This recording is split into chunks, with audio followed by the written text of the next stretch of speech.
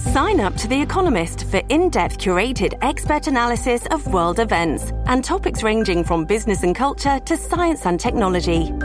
You'll get the weekly digital edition, online-only articles, curated newsletters on politics, the markets, science, culture and China, and full access to The Economist Podcast Plus. The Economist is independent journalism for independent thinking. Go to economist.com and get your first month free.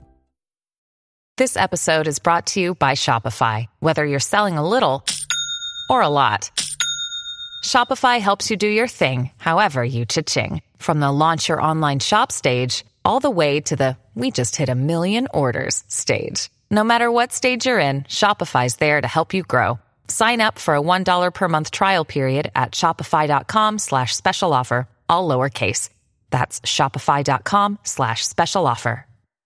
Hello, everybody. This is Marshall Poe. I'm the editor of the New Books Network. NBN listeners like to read books and buy them. So we thought we'd tell you that right now, our friends at Princeton University Press are having a remarkable site-wide sale. You can get 50% off books, including ebooks and audiobooks, with the code 50, F-I-F-T-Y, at checkout until May 31. You can save some real money on Princeton University Press books. I encourage you to go there and check it out.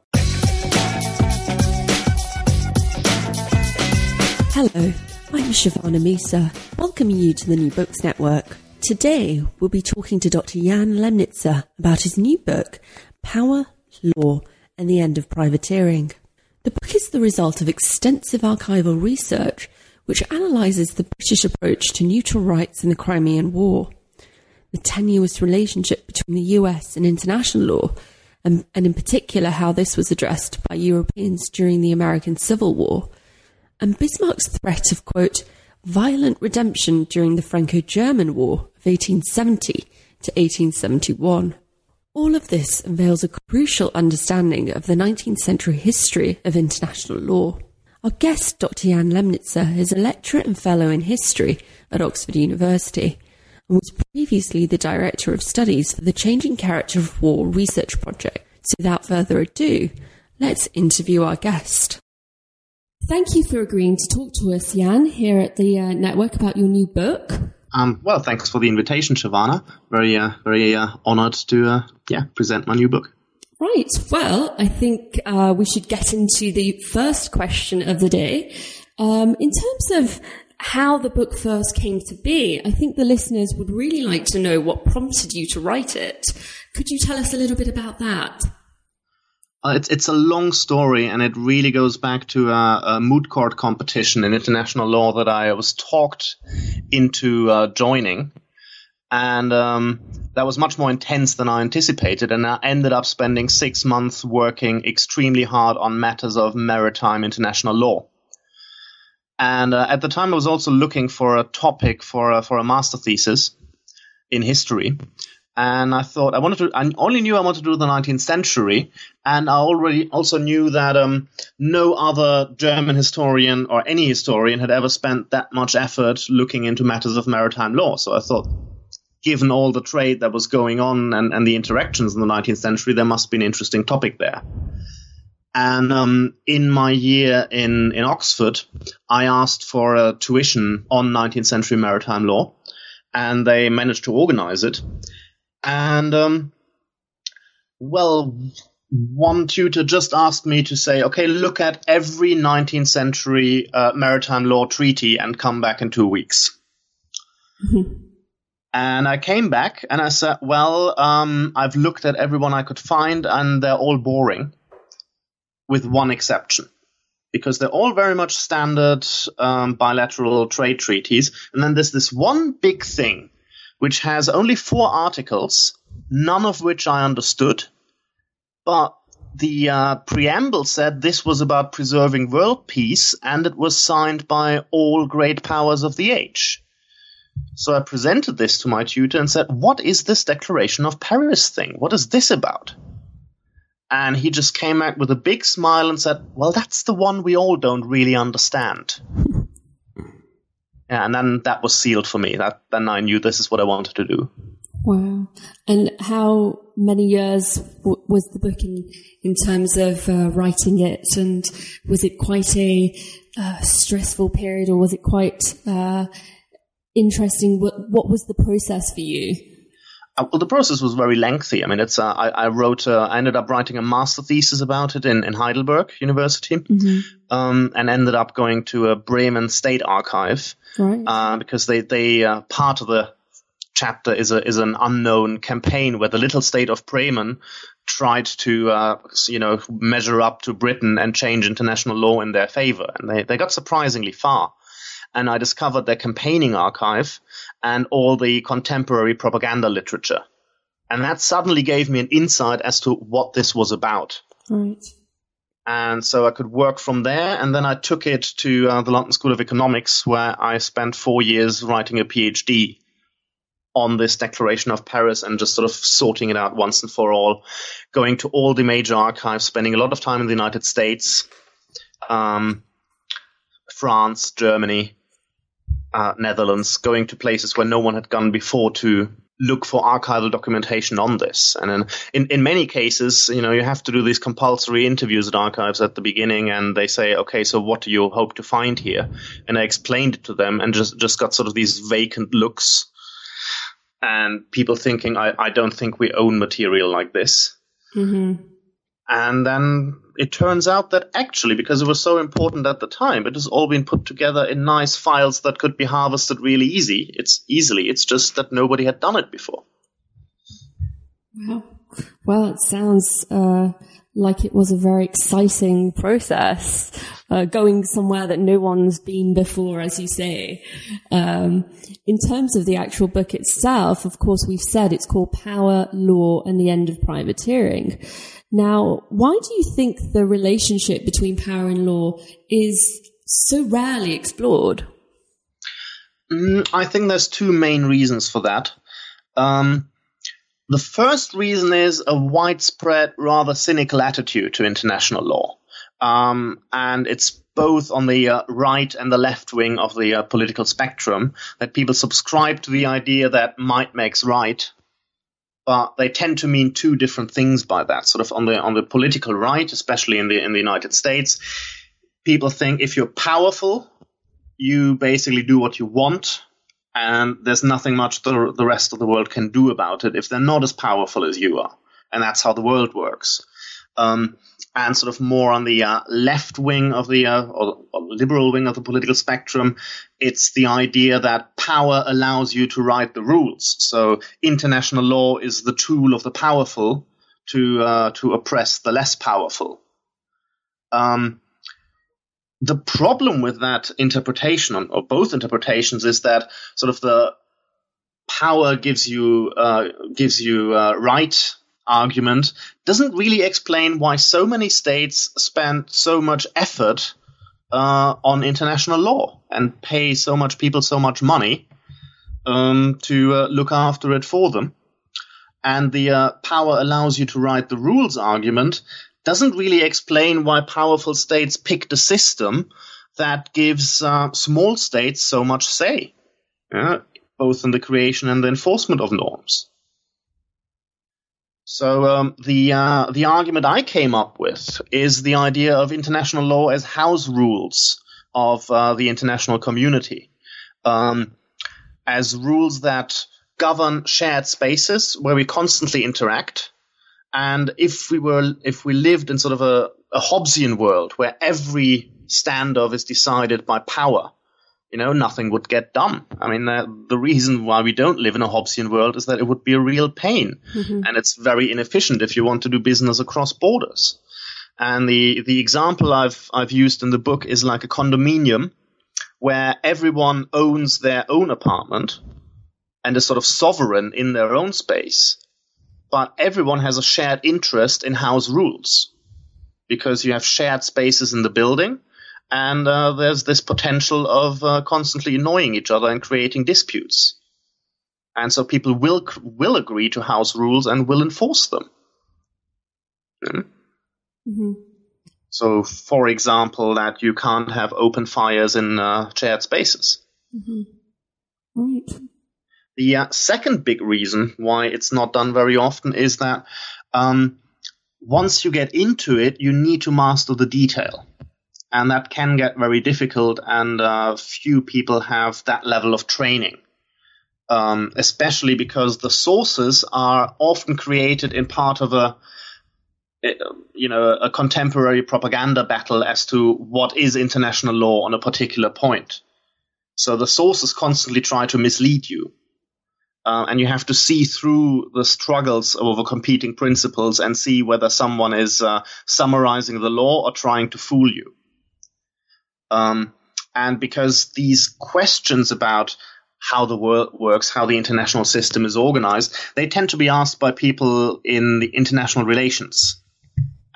These scholars often lack the skills on the history side and on the legal side to actually come up with persuasive research that looks at it thoroughly. And sort of having the training on both the history and the legal side, I just took the liberty of nicking my research questions from the IR literature. Right. Okay. I mean, this book certainly fills that hole, as you would say, in terms of digging into this relationship between power and law.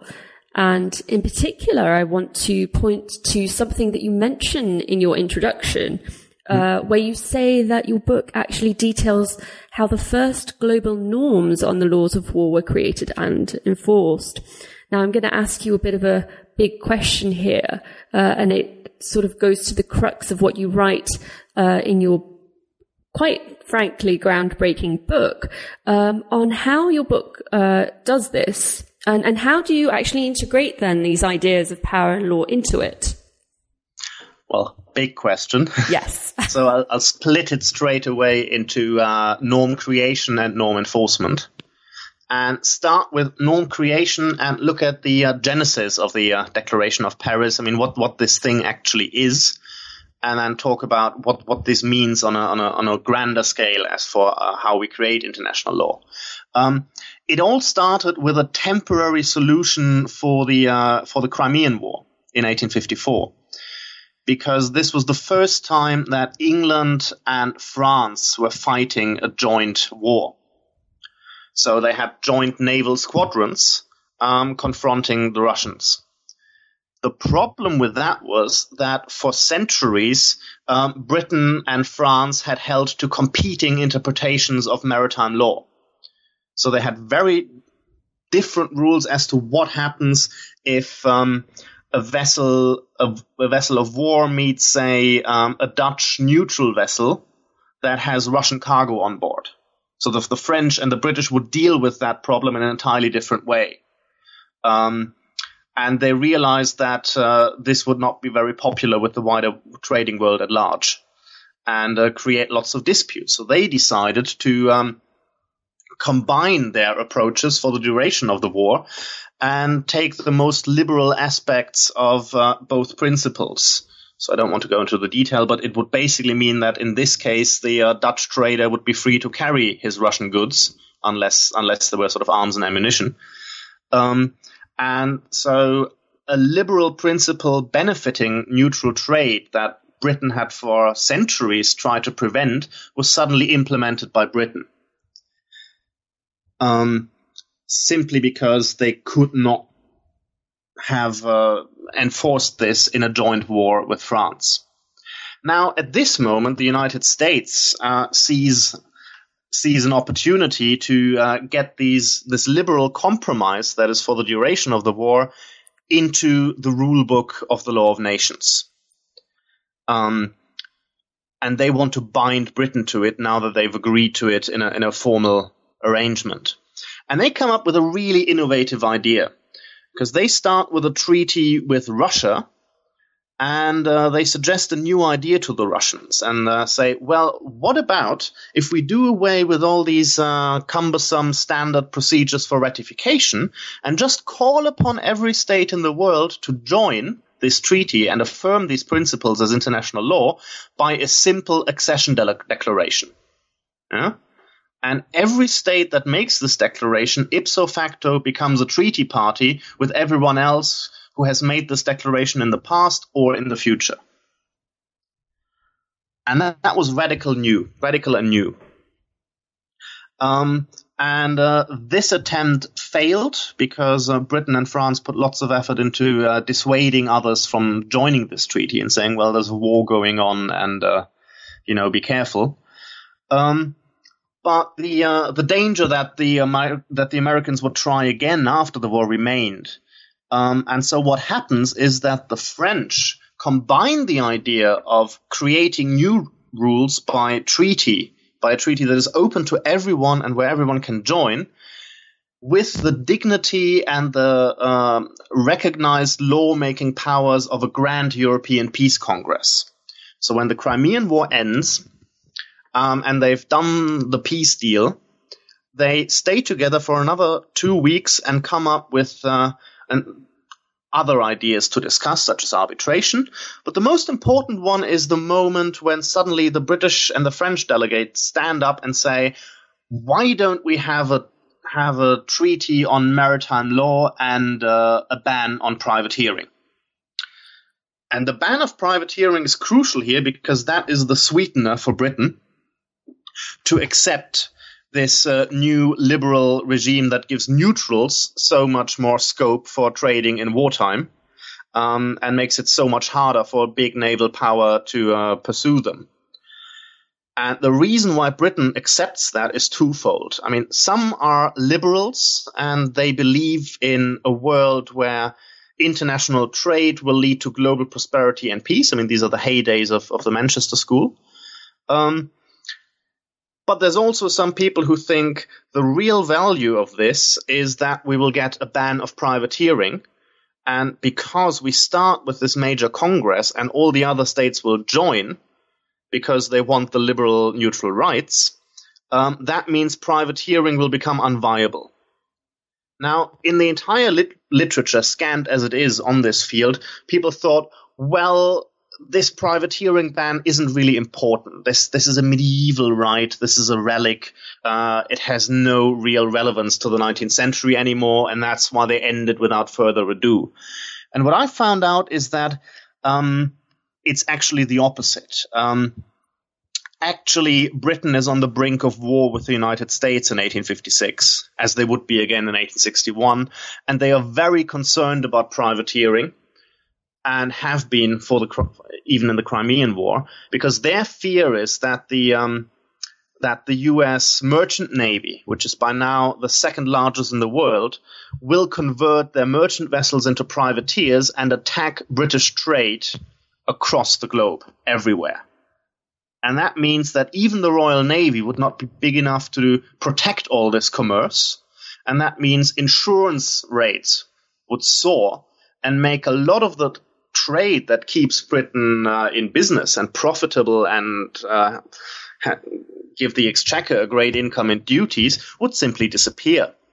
And a similar effect happened at the very beginning of the Crimean War, just because there were rumors that Americans might sign up as Russian privateers.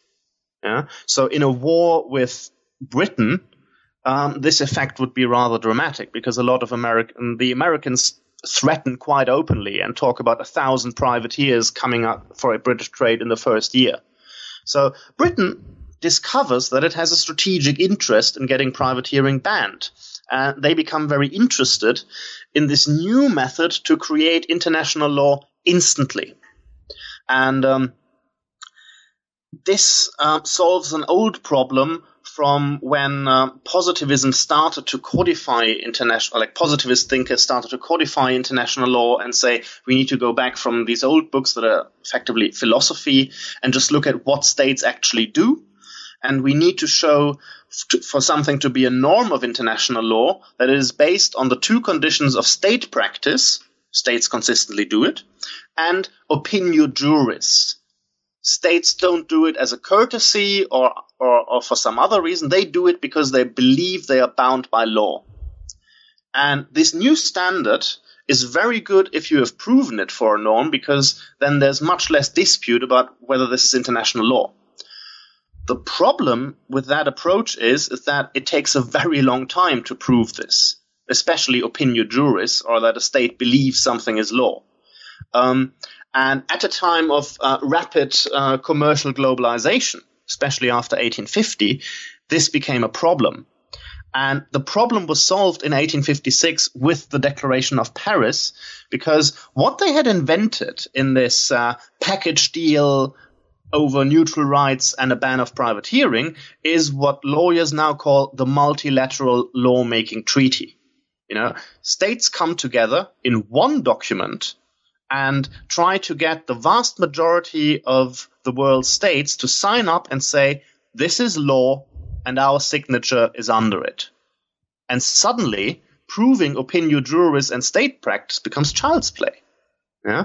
And as it happened with the Declaration of Paris, where the vast majority of states signed up in weeks and months, you could have almost instant international law. And that was a breakthrough. And that is relevant because this is precisely how we create new international law, if we decide that it's necessary.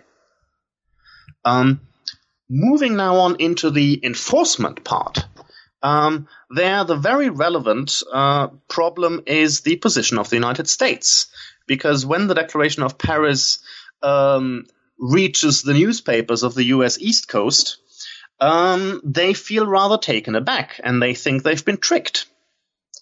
And suddenly they are asked to sign up to the neutral rights they've always campaigned for, but also agree that their most valuable strategic weapon in case of a conflict with Britain should be thrown away. And they are vociferous. They try everything to stop this. And so the interesting question is, can they succeed? Or rather, can the majority of the states succeed in banning something that powerful countries like the United States of America really want to have? And the litmus test here came in the U.S. Civil War, where ironically it was the Confederacy that used privateering, because the North had the Navy and the Confederacy did not. And the North suddenly decided that they wanted to join the Declaration of Paris as soon as possible, and the other states decided that they would rather not want that, because they didn't want to get embroiled in the U.S. Civil War and have to chase Confederate privateers. And they accepted these privateers as legal, because neither the Confederacy nor the U.S. had ever signed the Declaration of Paris. So the really interesting thing here is why Confederate privateering goes out of business after only a year. And they are around in 1862, but not afterwards. And that is because the signatories of the Declaration of Paris accept the principle that if you've banned privateering for yourself, you also close all your ports to privateers. And that means that the Confederates can't use the Caribbean ports that belong to France, the Netherlands, Denmark, Britain, and so on, that they had counted on. And the neutral ports don't let them in. Their own ports are blockaded, and they all convert to become blockade runners. And that is the reason why privateering ends, and the Red Butler character in Gone with the Wind is a blockade runner and not a privateer. Okay. And the important thing here for the historian is to show that this actually works. And states enforce international law, partly by ganging up and removing the logistical basis of an activity that they want banned, or they threaten war against a state that wants to violate a norm that is important to them. And here the Civil War is another very good example, because there's not just the threat of war over the Trent affair, which is rather well known when there's a neutral rights dispute about what is happening on a British ship that is boarded by the US Navy.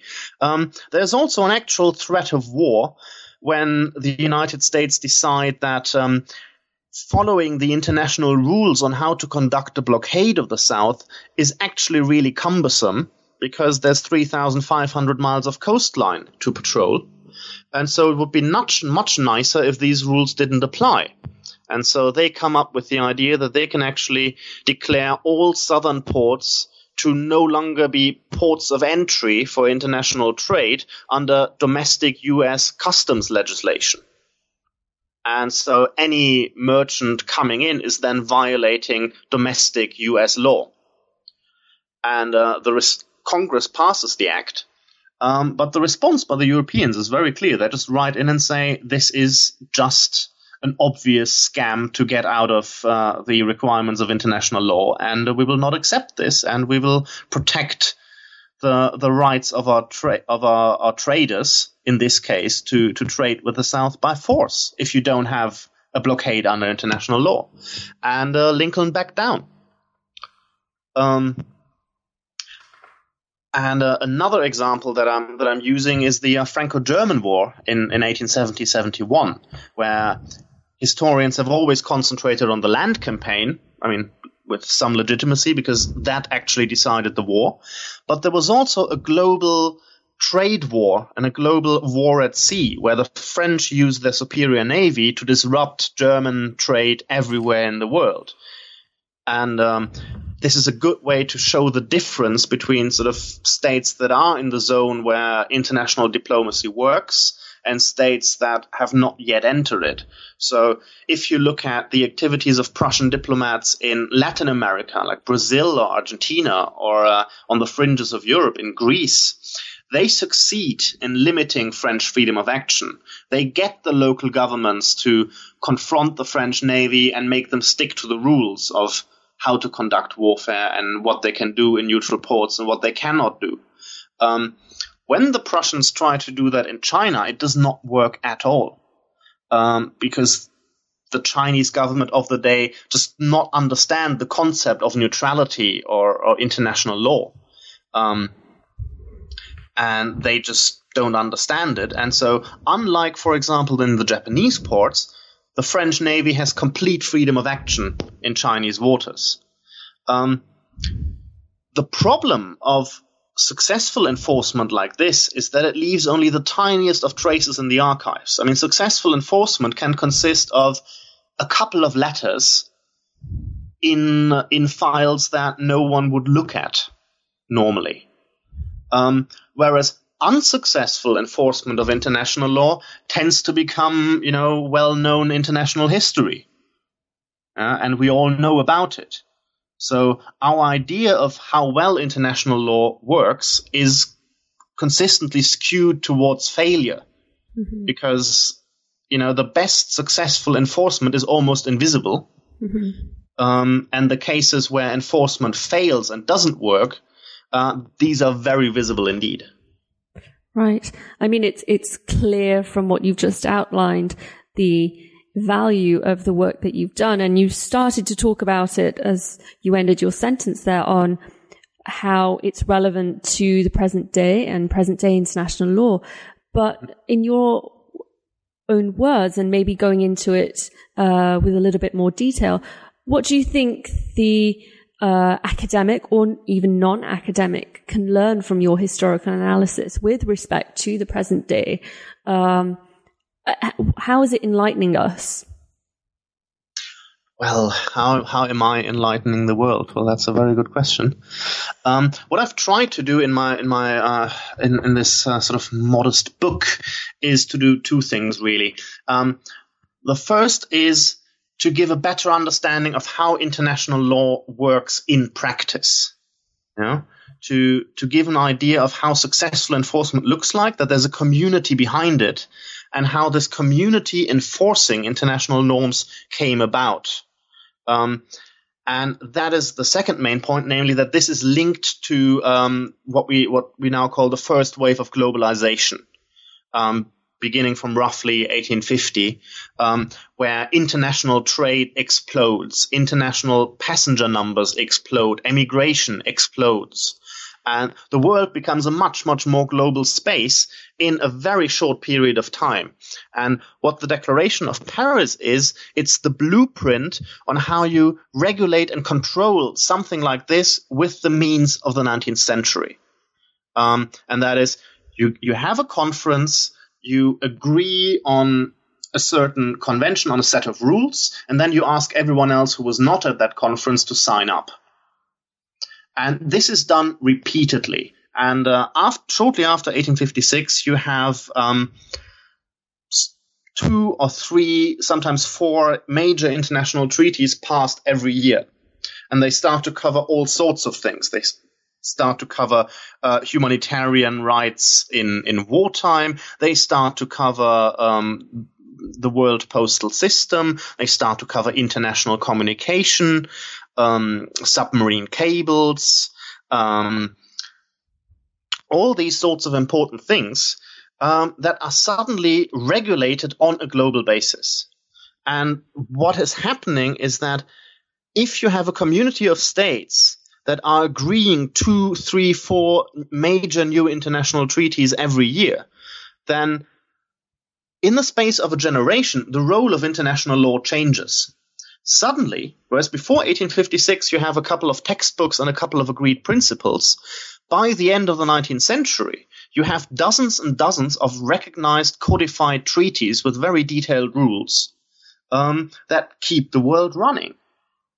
And this is how effectively not just the world coped with globalization, it's also how the world made this continuing trade globalization possible.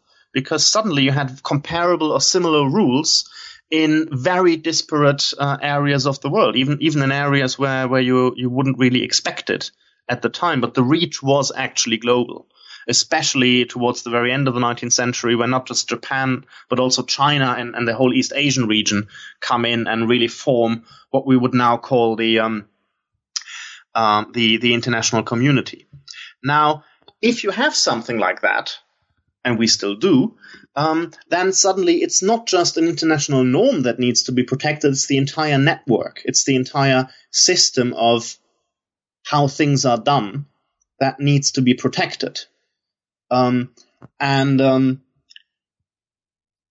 If you can get more and more states on board instead of fighting them, by giving them a voice in how the norms are created to ensure you have global reach, that's a very sensible thing to do for a great power, and that's precisely what happened. And that's why when we come to the world of the Hague Peace Conferences, you have almost every state in the world represented. Yeah? Mm-hmm. And suddenly states like Persia have equal voting rights on sort of these norm-making sessions. Mm-hmm. Yeah, and that is something that hasn't been recognized that much in the wider field, especially sort of if you go out of sort of specialist global history or legal history. And the other thing that I'm talking about at the very end of the book is if we have a system that is based on community enforcement and sort of states ganging up together and going to the one state that defies the rules and say, well, if you do that, you have to confront all of us. What happens if the international community breaks down? And that is my approach to explaining why we have such a detailed system of international law that then falls down so spectacularly at the beginning of the First World War, and once more at the beginning of the Second World War. If states collectively decide that they no longer live in an international community, but that the system has broken down, then the whole system falls back on just reciprocity alone. And the lesson is that does not work very well. And if the sense of international community goes, so does international law. And we enter this Hobbesian world that I've mentioned before. So the interesting question for today, I mean, especially if you look at contemporary crises like in, say Ukraine, is how can international law or international diplomacy contribute or help to make sure that the norms are enforced without the sense of international community going? Because the lesson of the past here clearly is that if that happens, that's not a good thing for anyone concerned. And the other thing that I wanted to bring out is that something that is not really mentioned, especially by sort of cynics of international law who say, well, the world wars are where we really see that it's all about power, and this is how you make real history. And they tend to ignore that the winners of global conflicts, the leaders who emerged victorious from this Hobbesian world, what they always want to do immediately is have a big conference and create a world that is regulated much more tightly and much more comprehensively than anything before the big conflict. So that happens in 1815 at the Congress of Vienna, when all European states, including France, are invited to create an order that makes sure that the chaos of the Napoleonic Wars never returns. After the First World War, you end up with the League of Nations and a totally different scale of ambition for global community and regulation. And after the Second World War, what happens is that states of the world sit down in San Francisco and try to create something they call United Nations, which they insist has to have much, much more power and authority than the League of Nations ever had. And I think these two processes of the experience of the Hobbesian world and the desire to create a better regulated one are very much linked. And I think that this unique approach that you've got in the book with reference to power and law is definitely something that I want to highlight again, because it's certainly not something, as you've already said, that books actually deal with, whether it's a historian, whether it's a lawyer. I think they tend to separate the two quite distinctly. And one thing that I did find extremely novel was this sort of intertwinement of power and law that you quite clearly highlight. And of course is quite relevant for today as well when we make those connections, both in terms of continuities and discontinuities, of course. So I want to say that I've thoroughly enjoyed listening from the horse's mouth about a book which I actually thoroughly enjoyed reading, and I think that any listener that decides to pick up the book will thoroughly enjoy reading it too, so I highly recommend it. So again, I want to thank you. Very grateful to have you here at the network, and I hope you enjoyed talking about your book with us too. Yes, I enjoyed it very much, and I can assure readers that I've spent much sweat and many, many hours in trying to explain the complex detail of international law that I had to include as easily and persuasively and accessible as possible, because as obscure as this sometimes may be, none of this is unfathomable, and I've tried to explain it in a couple of easy sentences so that absolutely everyone can follow. You don't need a law degree to read this book. And what I've tried to do is really get the idea out of the way that international law is something sterile and only for lawyers, and that it is somehow separate from politics and international affairs. And it is not, and it has never been. It has never been a depoliticized thing. And so if we look at the world today and find that, well, there seems to be a lot of affairs where rules of international law and power politics seem to be tangled up, my message is it was ever thus. And we need to deal with it. Well, with those words, thank you very much. Thank you, Shavana.